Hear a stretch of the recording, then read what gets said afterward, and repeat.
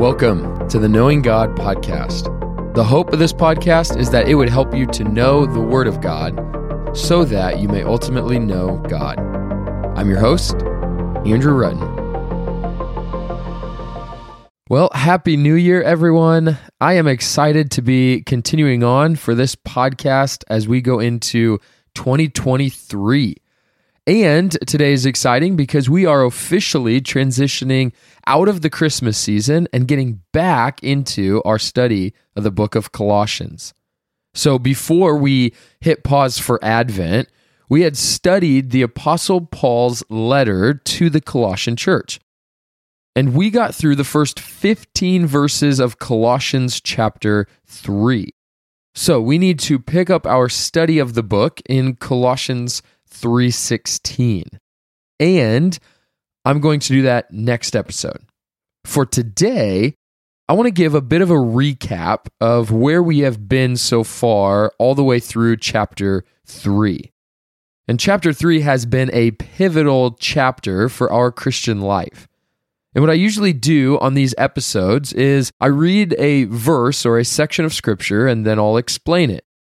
But what I want to do today is actually give you the ideas from the passage, then I'll read the passage, what we've covered so far in chapter 3, and then I'll give you one challenge or question to wrestle with from that passage as we move back into Colossians 3.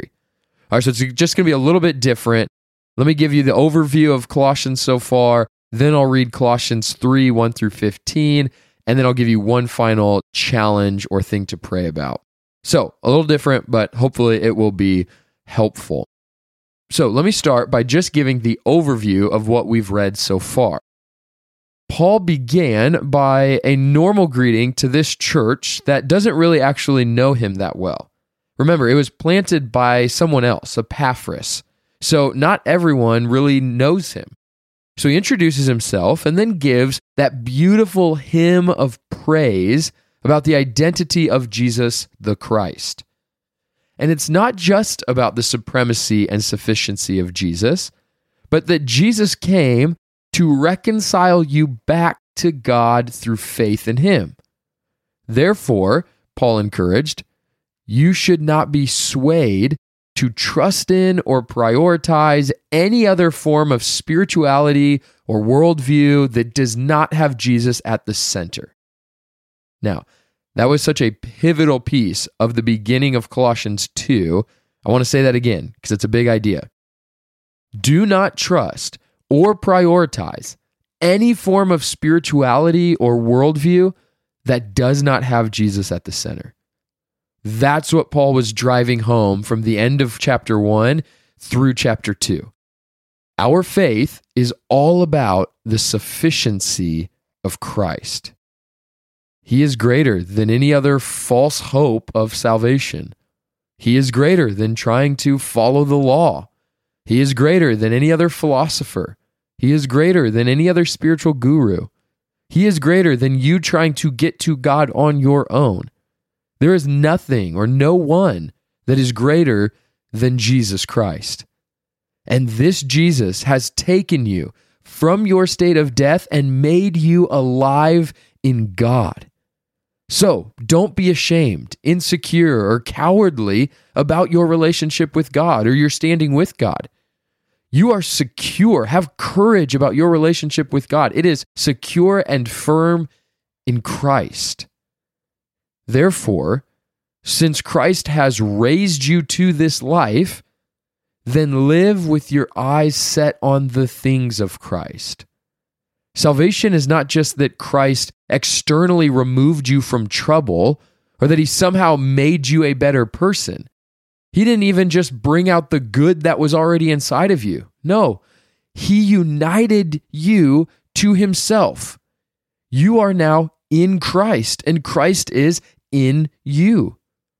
That's what he said in Colossians 1:27, Christ in you, the hope of glory. Your glory and life is found in your union with Christ. Or as chapter 3, verse 4 puts it, Christ is your life. And if that's true, then that means something for how we live. We do not live however we want to anymore. We live as Christ.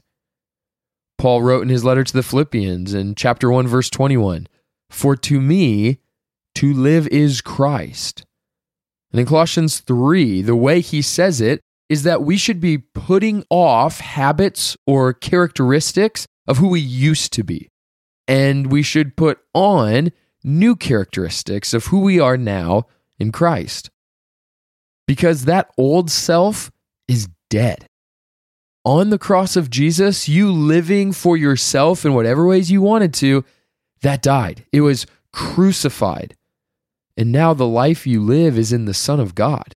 Your life is Christ. You are not your own. You are an instrument of Christ.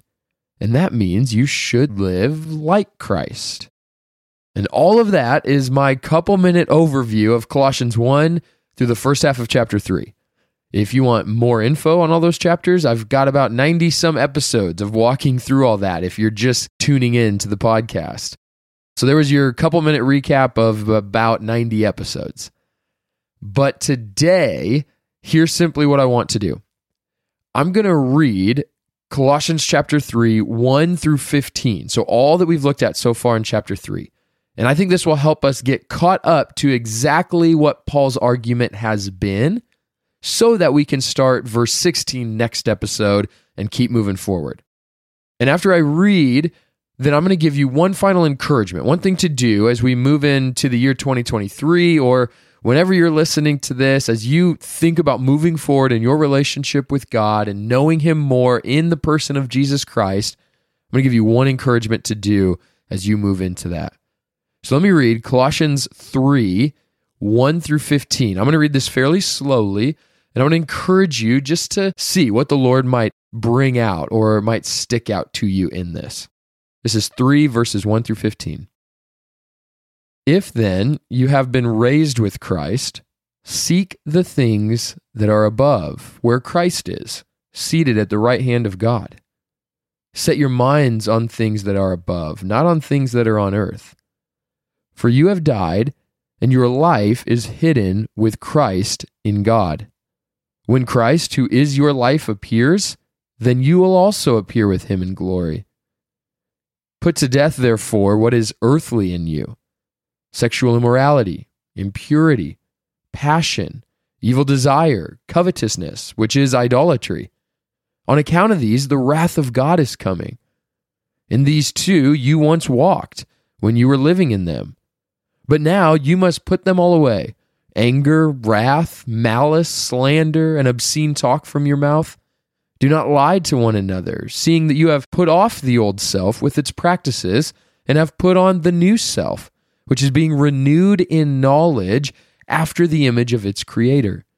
Here there is not Greek and Jew, circumcised and uncircumcised, barbarian, Scythian, slave, free, but Christ is all and in all. Put on then, as God's chosen ones, holy and beloved, compassionate hearts, kindness, humility, meekness, and patience, bearing with one another, and if one has a complaint against another, forgiving each other. As the Lord has forgiven you, so you also must forgive. And above all these, put on love, which binds everything together in perfect harmony. And let the peace of Christ rule in your hearts, to which indeed you are called in one body, and be thankful. An old theologian named Herman Bavinck once wrote, "Once we have received the principle of eternal life in our hearts, we cannot but long always to know more of Him who granted us that life." That idea is the premise of this whole podcast. What he is saying is that once we've received eternal life, we want to know the one who grants us that life. Now, while I agree with that, I would actually say it slightly differently. It's not just that we want to know Him who gave us life, we want to know Him who is our life. He is the giver of life only in so much as He gives Himself, who we've seen in Colossians, is life.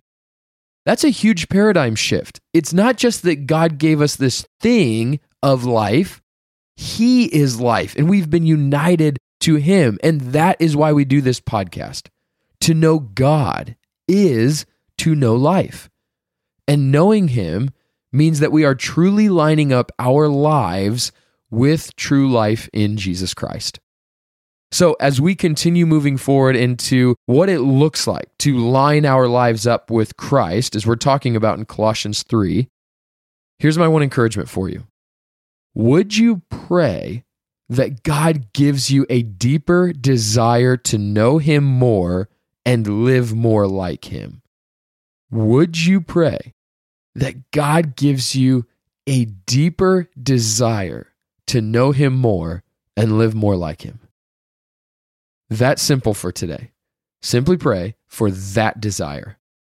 And as you do that, I am confident that the Lord will bless the rest of our study through the book of Colossians so that we can grow in our knowledge of God and our discipleship of Jesus Christ. Friends, may God bless you and keep you. May He give you favor, grace, and peace.